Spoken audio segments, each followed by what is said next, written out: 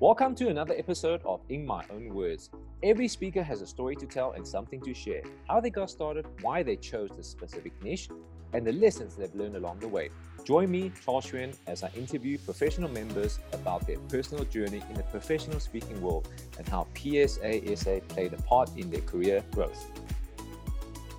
You know, there's a beautiful story of the little boy who said, he prefers the radio to television. So he's asked why, and he says the pictures are better when he listens to the radio.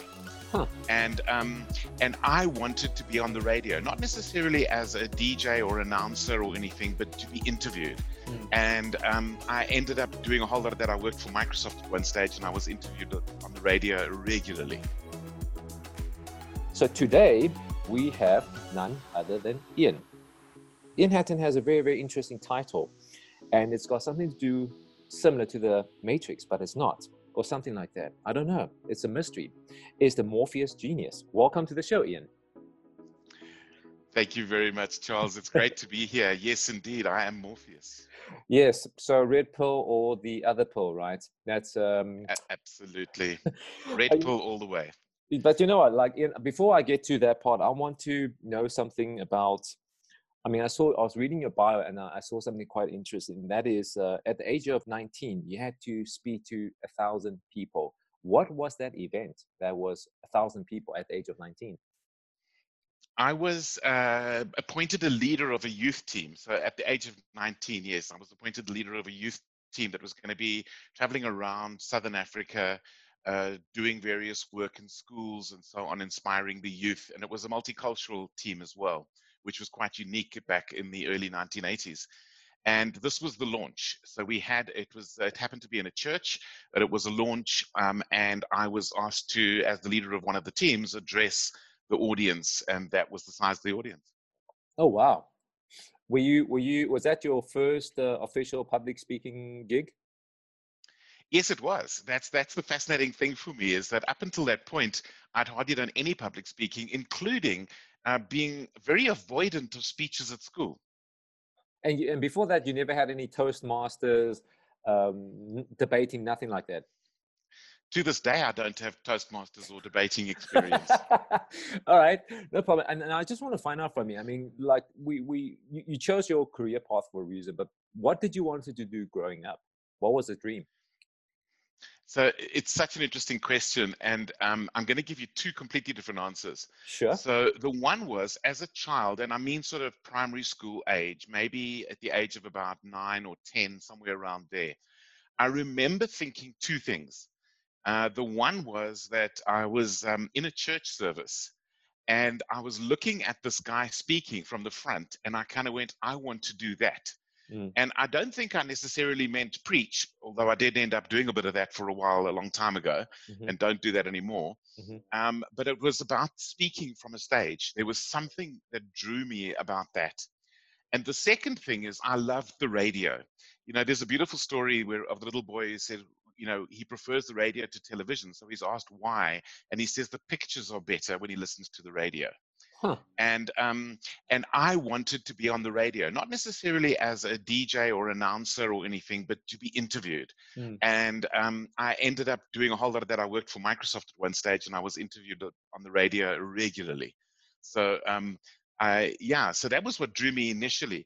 Later, when it came to high school, where it was much more affected, I had two brothers in IT, and I was drawn to the IT industry, thinking that might be a good career for me. But that was probably a betrayal of my childhood dream. Betrayal, okay. So I know you end up working at Microsoft as a product marketing manager, and you stayed in IT for almost 2 decades. But looking back, being a product manager, you had to go see clients. You are doing presentation. You are negotiating. You're handling crisis. You are handling team members. If you're looking back, I'm sure that has shaped you of all the experience that over the years. It's kind of like a crash course on public speaking in a way, is it not?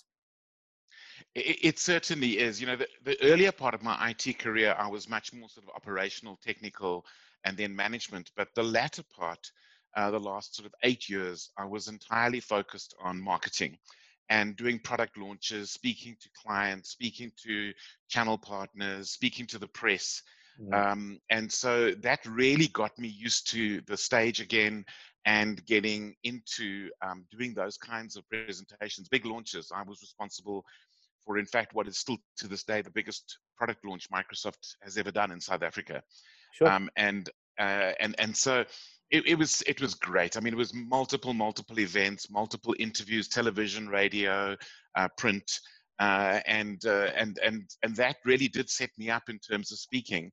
Mm. But there was something else that went on at the same time, and that is that through my corporate career, I kept doing courses. Like I would do a course on time management or leadership or team leadership or something like that. And every time I was on a course, I would be looking at the course facilitator and going, I would like to be doing what he or she is doing. Hmm. I see. Okay.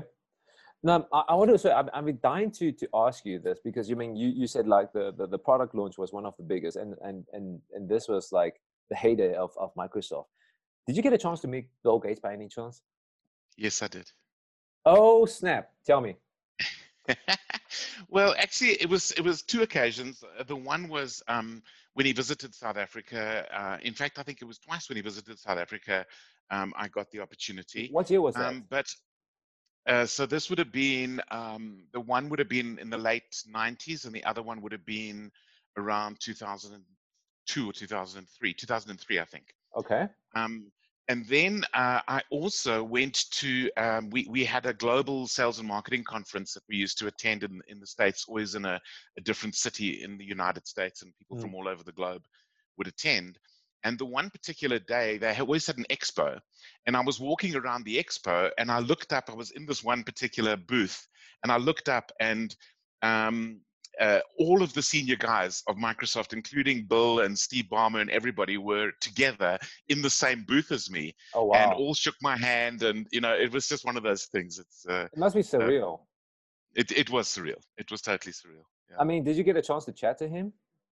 Not really. No, it was just more of a greet. Okay, because there's the reason why what I thought that is, I suppose, coincident is I'm busy watching a Netflix series called Inside Bill's Brain, and it is fascinating. So the fact that you got a chance to meet him, it's really really cool. Look, you're the only person that I know that's met Bill in person, so respect to that. But I want to ask you a little bit about your business, Morpheus Genius. I believe it was something that happened during the corporate career that planted a seed for you to start this, right? So it's probably a combination of a bunch of things, but I think the most important event was a few friends and myself. We gathered together occasionally, just kind of talking about where we are in life and where we're growing and what we're doing. Mm. And one of the ideas we came up with was trying to figure out what our sort of mythical or mystical name was. And it was so interesting because we none of us sort of knew, and we thought, okay, well, let's all go away and think about it for a week, and then we'll come back and discuss it, Mm. which we then did a week later. And when they came to me, I said, look, I've thought about it for a week. I really don't know. I don't know who I am. And my best friend's wife said to me, but it's so obvious who you are. Mm. And I went, what do you mean? Mm. And she said, well, you are Morpheus. And Mm. I said, oh, man, I wish I was Morpheus. There's no ways I'm Morpheus. Mm. And she said, no, but you are. And then they started listing things. They listed things like Morpheus isn't the hero. He's the one who raises up the hero Mm. and calls the hero and builds the hero. He's the one who believes when everybody else has stopped believing. He's the one who addresses the great crowd in Zion. Um, and I've got this thing which it's a bit corny, but it's like I want to rock the world by building conscious influencers who rock their worlds. Hmm. That's very And cool. and and so it took me some time to accept that I am Morpheus, Mm. and so that's who I am. Sure. And so I mean, how do you think your specific niche, if somebody's listening to this and then they're like, wow, this is a fascinating concept, how would you be able to to to to perhaps add value or help them? If somebody asks you that question, what would you say? But why would somebody want to be helpful for starters? So the problem is I see it as twofold. There's Okay. there's two major problems, and it's two sides of the same coin. The first is that we are constantly pushed to be something other than who we are. We're told who we should be, how we should be, what we should be. Mm. And that's the one problem. We get that pressure right through school to conform, to align, to suppress that kind of thing. The flip side of that coin is that we don't really know, understand, accept, and love who we really are. And especially, we don't value our essence. Our essence, that sort of unique, deepest part of who we are, is where the real value comes from that we can add to the world. And most of us are pretty asleep about it. Mm. Okay. That's wow. That was quite cool. Now I want to ask you, like, what do you love the most about what you do? It's the working with people. So I call myself, other than Morpheus, I call myself a connector, a stimulator, and a challenger. And in a way, to me, that is what love is. And I connect with people very deeply. I help them to connect with themselves. I help them to connect with other people. Sometimes I connect them with information or tools as well. The stimulator is really about stimulating an alternative perspective, having another view of interpreting something. So asking questions like, how might that look from your friend's perspective? How might that look from your boss's perspective? Mm. How might that look, from your client's perspective? And just sort of getting people to think of a different perspective on things, a different point of view. And we're so conditioned in our society that sometimes we forget that there are other options out there. And that's what the stimulator does. Can you And give me then an finally, the example? challenger. So can you give me an example of somebody that you helped, like a real case that they went through these three phases? So my best example is a guy called okay, I'm just going to give his first name. His name is Mandla, Okay. and Mandla approached me back in 2003, I think it was, Okay. and he had fathered a child out of wedlock, Okay. and was uh, came to consult with me because he wanted to get an opinion and help because he wasn't being allowed access to the child. Sure. And so we connected. We met at a McDonald's and we had a burger together and so on. And then I asked him this question. I said to him, "Is there a relationship between rights and responsibilities?" And he was like, he doesn't understand the question. What do I mean? So I said, so for example, do we have rights if we don't live up to our responsibilities? And he was like, well, probably not. That's a really interesting thought. So I said to him, in your case, what have you so far done for this child that you fathered? Hmm. And he looked at me blankly and then he said, nothing. He's a poor student. He had no money. And genuinely, that was the case. He had nothing. Hmm. His mother, a domestic worker from Bethlehem, putting him through university, which just is one of those awesome stories of our country. Hmm. And so I challenged him. I said, I don't know that you have rights of access to this child until you're living up to your responsibilities as a father. And that was my challenge part. And he engaged with the challenge. And just a couple of weeks later, I got a text from him saying he'd managed to send a blanket. It was sort of autumn, getting a bit cold, and he'd managed to send a blanket. And he then took the challenge up, and he started paying for daycare and then schooling, and he's put away money for university as well. But how His was he son able is to do now. that as a student? So I think he probably skipped some meals and Oh, found wow. somebody who could donate a blanket. It was that serious for him. Wow. He took it that seriously. I mean, at that point, he literally walked everywhere. He had no money for transport or anything like that. And I think he skipped some meals. That's Sure. Yeah, what and my understanding is. that is one incredible story. I'm getting goosebumps from you sharing that. Well, let me Wow. tell you where Mundler is today. He's got his Please, own please, please. business. Mm-hmm. He's got his own business. He has completed his master's in business leadership, and he's currently about 80% of the way with his doctorate in business leadership. Wow, that's a great story. Yeah, that is one great story. Thank you so much for sharing that. That, you know what, My pleasure. when you shared that story, it just put everything that you said, the framework, alive. The whole thing just came alive, and I was gripping and hanging on to every single word that you were saying. Now, Thank you. I want to change a little bit to change the subject a little bit to the PSA SA. Now, you Mhm. are the president of the virtual chapter, And I'm sure that came in very handy now, virtual chapter.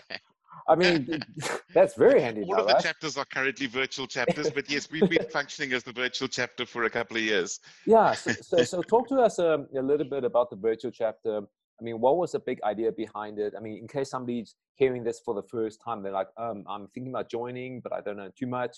So take it away. Yeah, so historically, when I joined PSASA, we had four physical chapters: Pretoria, Johannesburg, Durban, and Cape Town. And I joined in Cape Town because that's where I was living at the time. Mm, mm, And Charlotte, who will become she's the deputy president, will become the president next year of the association. She'd already started something, just sort of a casual thing, an occasional thing of having a virtual meeting as well. mm, And then I came along, and I was very experienced in virtual work. I do a lot of virtual training. I've delivered over 800 virtual training sessions. Even prior to this year, I think I was on nearly 700. So I've been doing this for a while. mm, And what happened was we kind of took it to a new level, and we made it a bit more structured. And then eventually we got ourselves chartered at an AGM as the official fifth chapter, the virtual chapter. Now, what we do is we primarily there to service any of the people who don't live in the major centers. mm, So we've got people from northern KZN and Pietermaritzburg and Plettenberg Bay and Port Elizabeth. And now, because PSA is PSA Southern Africa, we also have members in Botswana. We did a whole sort of establishment thing there in January, just before lockdown. mm, We went and visited the people in Botswana, and we got something going there. We also have a strong following in Namibia, where we've got a bunch of regular people who attend from Namibia. And it's now grown. We've got people in Kenya, Zimbabwe, Zambia, Cameroon, and Nigeria mm. who have also started to show interest. Oh, and Tanzania, who've also started to show interest. So basically, we deal with the areas that are not covered by the physical chapters. Plus, there are people who have a physical problem attending a physical chapter. Mm. They maybe have a disability or whatever that actually limits their ability to attend physical chapter meetings, and they also tend to come to the virtual chapter meetings. You know what, you just summarized this so nicely, because that's really cool, the way you laid it out. Now I want to find out something. So you mentioned that this is in the beginning was to serve people that don't have the physical locations. Have you, and then obviously the different countries, have you noticed that in different countries the speakers will experience different challenges or have different questions or different mindsets? Have you noticed anything like that? Yes and no. I Okay. think that the most common problems I find with speakers are pretty much universal. I find it in every single physical chapter and every single attendee of a virtual chapter. There are unique things in each country. So for example, just earning a living out of speaking can Mm, be quite tricky in some economies. And there are a lot of people who think they can get it for free and that kind of thing. mm, Another problem that I also see all over the place is that a lot of speakers don't get recognized in their home country. South African speakers always shine overseas, and we bring internationals in, and we think, oh wow. Meanwhile, we have a lot of homegrown talent, but it's not always recognized. I see. Okay. Now let's say somebody's listening in and they're amped, like this is the first time they're listening to somebody explaining PSA to them, and they're like, you know what, well, if I want to join PSA, what can I get from PSA in terms of value that can help me grow as a person? What would you say to them? So that brings me to the universal. The Mm, biggest problem I see with pretty much every speaker that comes our way, and by the way, a speaker for us could be a keynote inspirational type speaker, or could be a training facilitator, which I do a lot of as well, and it could even be a coach. So we cover a bunch of bases, but the most common problem across all of them is the professional part of being a professional speaker. And by that, I don't mean the quality of their speaking. I mean turning it into a profession, making a living out of speaking. And even for myself, I joined the PSASA 3.5 years ago, I think it was. And 2017 May. there we go. Thank you. and and I remember attending my first full-blown convention early 2018. Yeah. And I remember listening to Billy Silicani and then everybody else that weekend, but he kicked the whole conference off. And for the first time in my life, I went, you know what? I'm not a speaker. I'm an entrepreneur, and speaking is my product. And for the first time, I started to take myself seriously as an entrepreneur, because that is the piece that I think pretty much every speaker does or has struggled with, is becoming, earning a living, knowing how to market themselves, how to position themselves, how to sell, how to have that mindset of, just because I speak well doesn't mean people are going to flock and throw money at me. And that to me is the thing where the PSASA has made the big difference in my life. Well, speaking about all the value that you receive, I mean, what is it's a two-part question. What is the best advice that you receive from somebody at PSA, and what is the worst advice? And you don't have to mention names if you don't want to. Well, the best advice, I don't think there's one person. I just had this message over and over and over again, and that is learn how to sell. And I don't think, this is not learning how to be a used car salesperson. It's really, I think the problem with selling is pretty much twofold. The one is we don't do it enough. We don't actually set aside time to sell. But the second problem is that, I used to market Microsoft products. That was easy. Now I've got to market myself. That is a whole different ball game. Yeah. And I find a lot of people struggle with that. So when I say learn how to sell, it's learn how to sell yourself, not as in, trick people, but learn what your own real value is, and learn how to be yourself in a way that people will experience you as the product. Excellent. And the worst advice? Now, on the worst advice, actually, it's a bunch of things together. Okay. It's all of the emphasis of you have to do everything. You've got to have a podcast, and you've got to be on LinkedIn, you've got to be on Facebook, you've got to be on Instagram, and you've got to be on YouTube and put videos. You have to be a 24/7 convenience store. Exactly. And it's just this constant performance. And what I'm discovering is choose one or two of those and make them your own and make them your life. Doing too many things actually means you'll end up doing nothing. You end up spending all of your time creating all these things, and none of them are selling you anything. None of them are actually bringing you an income. And I think that was and I, by the way, my biggest weakness is complexity. I really struggle with complexity. So doing just a couple of simple things well is making a significant difference to what I'm selling at the moment. Sure. Ian, thank you so much for sharing your experience. And I want to ask you the last question before we wrap up is, I mean, you are living at Mainland Maine right now, and they are next to the highway. There are plenty of billboards. So imagine there's one gigantic billboard that's outside your apartment that's fully paid for, and say, Ian, you can have any message on it. What do you want it to say? It's such an interesting question, and I've got a million thoughts running through my head about it. I would say you are unique. Learn how that can change the world. That's beautiful. Ian, and finally, if somebody wants to get hold of you and say, look, I love what you did for Mandla, I want the same transformation for my life, where is the best place, or where's the easiest place to get a hold of you? So the easiest is probably on morpheusgenius.com. That's the one way, but I'm also on Facebook and LinkedIn. So LinkedIn is probably the one I spend the most time on. So LinkedIn, it's Ian Hatton. There are a couple of us in the world, but you'll find me pretty quickly. One of them writes music scores for movies. I saw that one. Yeah. I'm pretty close to the top of the list, so you'll find me fairly easily. So either morpheusgenius.com or simply Ian Hatton would be the best way. Awesome. Ian, thank you again for your time. Thank you, Charles.